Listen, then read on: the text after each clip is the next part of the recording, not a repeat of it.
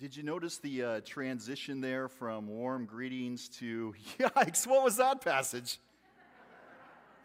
Right, the warmness just left and we just got like a judgment passage. Where did that come from? Didn't see that coming. Hey, this morning I have to admit ahead of time that I'm going to feel a little bit out of balance here as I preach. It's not because of my health or anything, it's because Pat is sitting on this side of the room right now. It's going to throw things off a little bit. Okay, good. Melinda Quivik, who's a liturgical and homiletical scholar, she writes this about the Advent season. She says, Advent is a time of deep thinking about ultimate things. It's a time of deep thinking about ultimate things. And that's an impressive statement by itself. Kind of encourages and invites us to a place of kind of deep thinking, literally, with that, and invites us to maybe even a greater way of using the season itself. So my question, of course, when I read something like that is, why do I then feel so ho-hum during the season? Why do I feel as though it's not as deep and that I'm not probing the ultimate things of life? Of course, ho-hum, wordsmiths tell us that this is an expression of boredom, indifference, or resignation. That ho-hum describes something boring, right? The word itself, earliest use of it dates back to the 1920s sometime, is what they think. And the word is kind of built around this, literally, what a yawn would sound like if you created a word out of it, is what they think is how it was developed. And ho-hum, of course, captures the mundane of modern life for us. And that's not any different here for us here in pandemic. We live in a season of life when we're back, but not really. And so there's a ho-hum quality to that. Ho-hum can also describe faith lives, describe our spirituality and the way that we approach our life in the Christian life. For a nation here in this text that's returned back from exile, you have this group here, they're wondering where God is. Perhaps God might come back like the days of old. Maybe a little nostalgia is setting in here in hopes that God is going to intervene in their lives. But their faith lives have become ho-hum. It describes them quite well at that point. Of course, when that happens, and to borrow from Eugene Peterson, an observation he makes here, God is crowded to the margins of our lives, and we become preoccupied with ourselves. And that's the season we oftentimes find ourselves in, not only in the Advent season, but throughout the year. Of course, what does that look like on the ground? What does it look like to become absorbed in and of yourself when you move to that place? Well, here's a couple things. You might expect there to be decreased faithfulness. There might be less of a connection there. There's a lack of generosity starts to show up in one's life. And there is, of course, a neglect for our neighbors, even trampling them underfoot in some ways. And each one of these, even though this is just a small list, each one of these shows up in Malachi's prophecy, that this is where the nation finds himself. And by the time we arrive at this text, though, they are asking a fresh question at this point. But Malachi has drawn their attention to their failings. 2 chapters of failings of priest and nation, worship and covenant. And now their question, their fresh question, you might say, is a question to the God of justice. Where is that God? Where is God even about justice? Maybe God's forgotten who God's supposed to be. Sure, we read in Isaiah chapter 5 about those who exchange good for evil, calling literally evil good. But has God done the same? And here's what Malachi does in our text. Offers to each one of us here in this Advent season a godsend. We know what that is, right? We know what a godsend is. It's that seeming unexpected help at a critical moment in our life. You ever had a godsend moment? You got some of godsend? I remember when I was early, I don't know if I've shared this story before, but early in our marriage, Andrea and I had a very large medical bill that we could not pay. And we were inside a prayer meeting with a group of folks representing a lot of different generations there in the church. And I wasn't going to say anything. I was just going to go, I think we should pray that we would be faithful, right? I wasn't going to say any specifics. But I finally said, there is something that's stressing us out. We got this really big bill. And the folks gathered there said, you know what, let's pray about that. And they prayed. And later that week, a check came in the mail from one of the people in that group. a significant check that covered the entire bill and then some. And they said, we don't want that burden to be on you anymore. I was just a lowly youth director. They had no reason. They didn't have any kids in the youth group or anything like that. But that was a real godsend. And we know what those godsends look like. They come in the forms of invitations and special checks like that. They come in the form of smiles and conversations. And when they do, there's a powerful reframing of our life experience at that moment. There's a moment where you could literally say that our faith is restored in that godsend moment. And the prophet here is going to offer a godsend. And watch what I do here. It's going to do it by offering them a God-sent messenger. And say that's going to be a place to reform the faith, to transform them. And it's curious that Malachi here in verse 1 was going to talk about this messenger, say this my messenger, because Malachi's name itself means my messenger. And so perhaps here he has in mind that another prophet like himself is going to show up in that moment, is going to operate within that function. And maybe not just one person, but a whole string of folks that kind of speak in this way, that this is a pattern that God operates in. Of course, the text doesn't really say. It doesn't tell us who the messenger is going to be. Doesn't let us in even into what's going to happen when they show up. It kind of is these broad strokes for us, so it's left rather ambiguous for us. Of course, if you turn to chapter 4, you'll see Elijah mentioned, and some have thought that it's this Elijah figure that's going to be this person who comes. But what we do see here is an advance team. There's an advance team that's going to show up, and that advance team, that messenger, is going to operate in a way that God has operated throughout the ages. God is going to lead with grace. And we see that leading with grace here in a couple ways.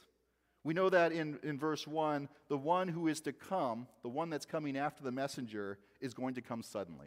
You ever been shocked or scared by someone? I was walking upstairs this weekend to wake up Rory.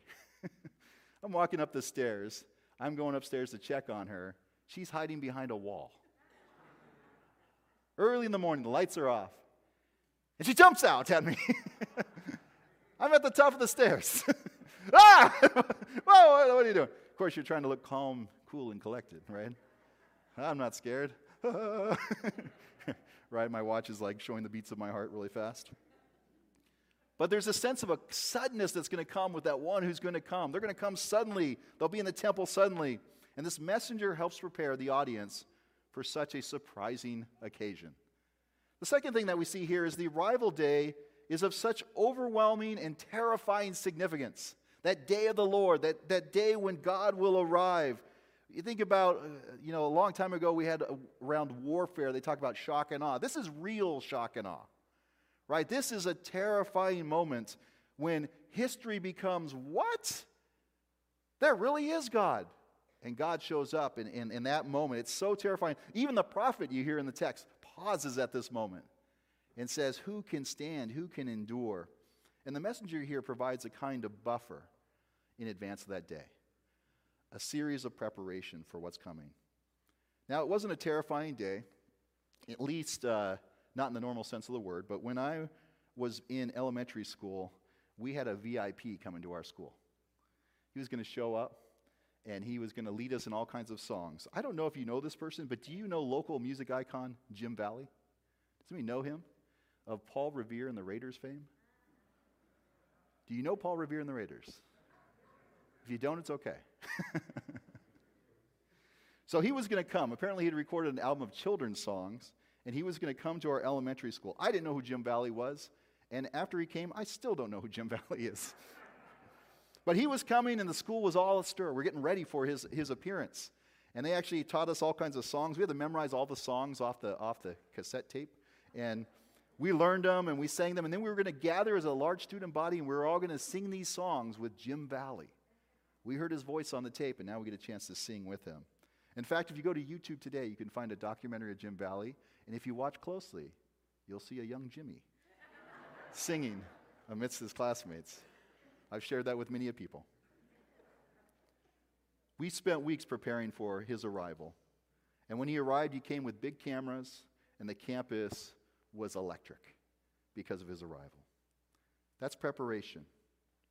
The one Malachi sees coming is infinitely greater, infinitely grander in scale. And we know this because the person who's coming, The one who is coming is identified as me in the text. Never did two letters mean so much in a scripture text. The me is coming.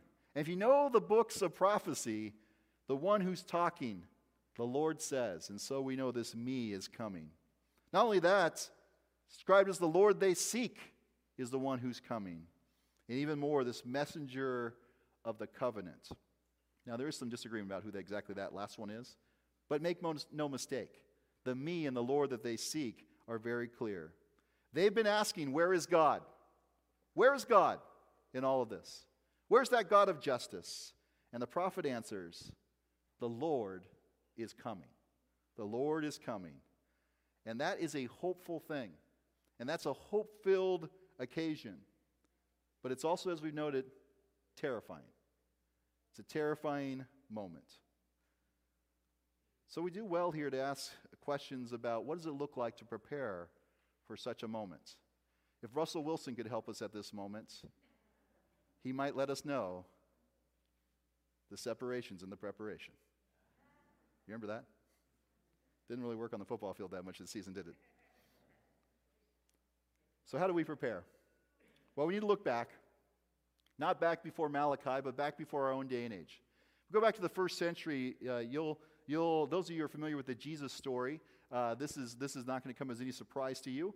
And you probably have in mind what that season is all about when you think about even this own text from Malachi. Of course, for those who may not be familiar with the Jesus story, you've never heard the gospel story before, you come in here and you say, no, I don't know if I know the story very well.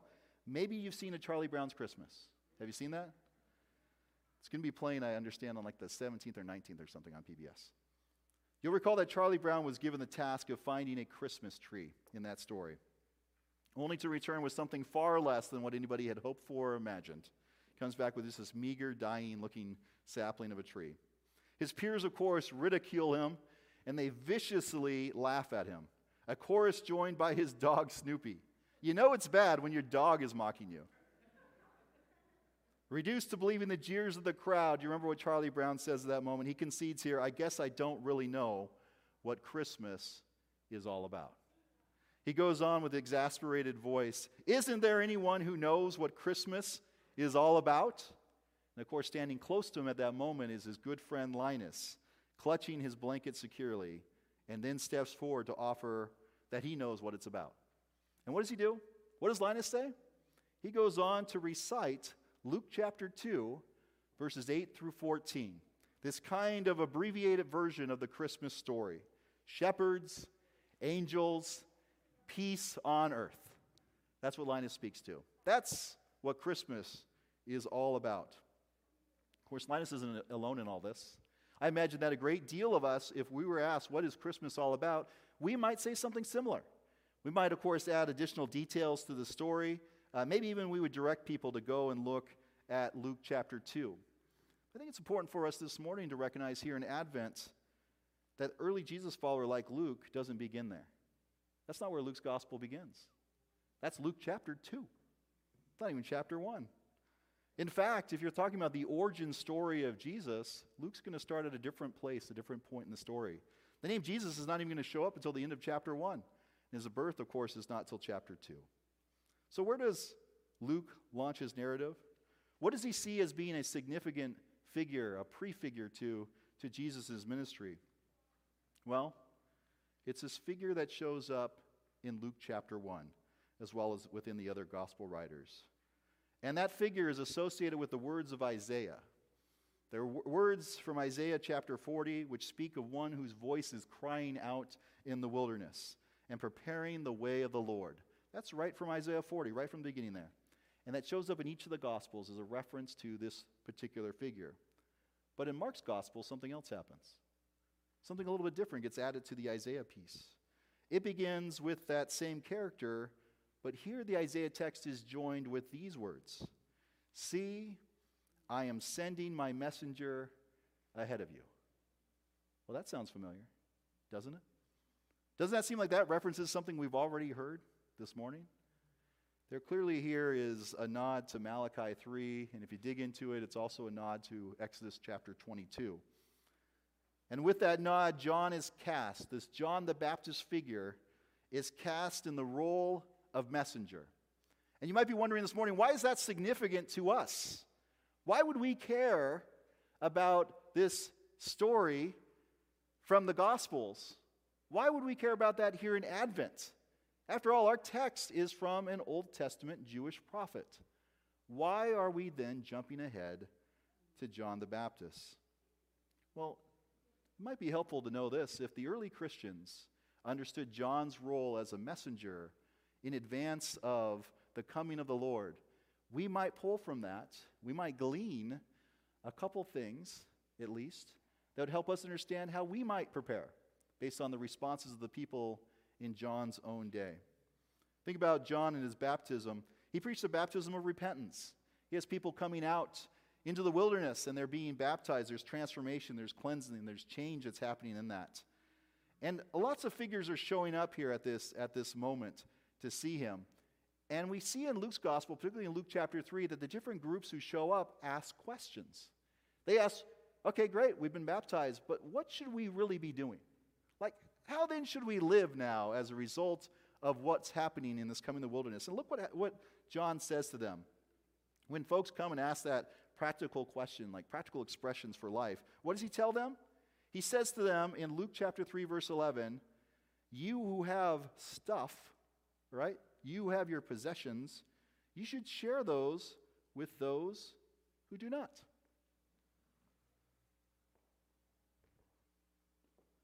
What? I just came out here to get wet. I came out to hear a good message. Why do you got to tear me down like that? Now you got to tell me to be generous and share? What's that all about, John? Who do you think you are? The first message to them is a message of generosity and sharing. All right, that sounds a little bit like Malachi's prophecy. He goes on to tax collectors. You know, those despised bunch, that group in the first century that nobody likes, not even their own countrymen, because they're ripping them off in a lot of ways. He says to them in Luke chapter 3, verse 13, as they come and ask the same question, what should we do? They're to keep their demands just. They're supposed to limit themselves to just what is appropriate, what they're supposed to receive, not asking for extra, not ripping people off. Again, there's another strike there. We see practical application. How do you prepare yourself for that coming day? He tells them to act justly. Well, that sounds like Malachi, doesn't it? Okay, how about soldiers, right? Soldiers show up. Now, when soldiers show up, you can easily be intimidated, right? These are strong people who know how to kill somebody. So if you talk out of turn, you might be in trouble. Of course, they show up to John, and John says to them, I want to encourage you to be content with what you receive, the rations that you receive. I want you to avoid extortion and violence as you carry out your duties. That's Luke chapter 3, verse 14. What is he asking the soldiers to do? The same thing he's asking everyone to do. The same thing that he's telling the tax collectors to do. He's saying you need to act justly. You need to live not for injustice, not for your own personal gain, but you need to see the others. You need to care for them. You need to love your neighbor. You need to exhibit these types of qualities. Preparation here looks like persons who are being called to reform their way of doing business, the way that they live their lives, the way we live our lives, the way that we do life. It's supposed to look different. That's what preparation looks like. And that's where the separation comes. And it means more than just a way of living. It means every season, every place, how we engage with others, how we think about others, how we plan to engage with the lives of others. All those places transformed in every sector of our life. So let me ask here, in the season of preparation, are you growing in your capacity to be more generous? Are you growing in your capacity to act more justly? Is that where we find ourselves in this season? We hang up tinsel and lights, put the tree up, we plan out what's going to be purchased off the Santa list, what's going to be given as gifts, what type of gatherings we might have for food and all the whatnot. But really, this is a time for preparation.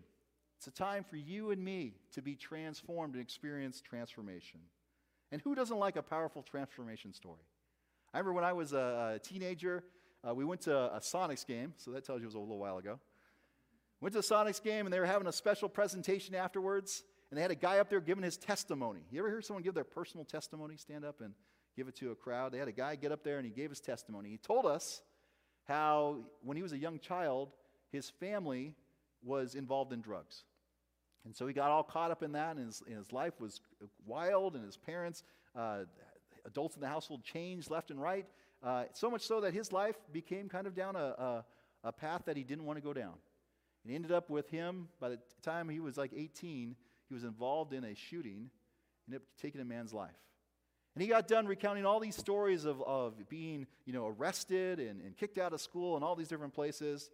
And he said, I could tell you how terrible my life was, but none of that's true. I was like, what? Just spent 10 minutes of my life listening to this guy talk about how terrible his life was. And none of it was true. We love powerful transformation stories even when they are told to us, and the person who's telling us them, it's not telling us the truth. We get hooked by them. We find ourselves listening to them and kind of hopeful that we too might experience that. But here's the thing, transformation stories don't always start big. They're not always questions of deliverance from living a life of crime to suddenly living a different kind of life. They don't always start big that way, but here's the thing, they always start somewhere.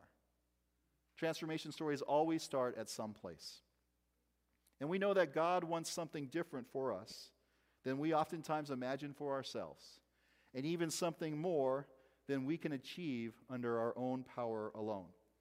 We know that because our text this morning notes that on the day God is to come, it's not going to be a day that God just shows up. In fact, God comes with a very real plan to set the world right. That God is going to come to the temple. That's God's presence restored amongst God's people once more in all the land. That God's going to come and enforce covenant blessings. And we see this giving of the blessings, but we also know there's also a reckoning when it comes to the curses themselves. And there will be a transforming, and this is the transformation, of persons. That God continues to be about that work of changing our lives, changing us as people, making us something more than we can imagine. And in that transformation, there's going to be a cleansing and a removing of impurities, as we see in the text. We see metaphors for refining fire and soap. You think about jewelry and clothing, what those things would affect, and how the people who come out the other end of that are gleaming or shining because of God's amazing work in their lives. And reading just beyond our text, of course, we hear in verse 5, this time of judgment and restoration of justice. I may have settled for a ho-hum life, but God hasn't. Not for me and not for you. God wants something more for us, and the Lord is coming. The Lord is once more pursuing us even while we're a long way off, even as we find ourselves hiding. And when God finds us, God transforms us, transforms our lives, and transforms our worship. We pray that God would give us a glimpse of this in the days ahead, that we might see more than a glimpse of this in our own lifetime, that we too might be strengthened to be faithful and live justly in our generation and all generations forward.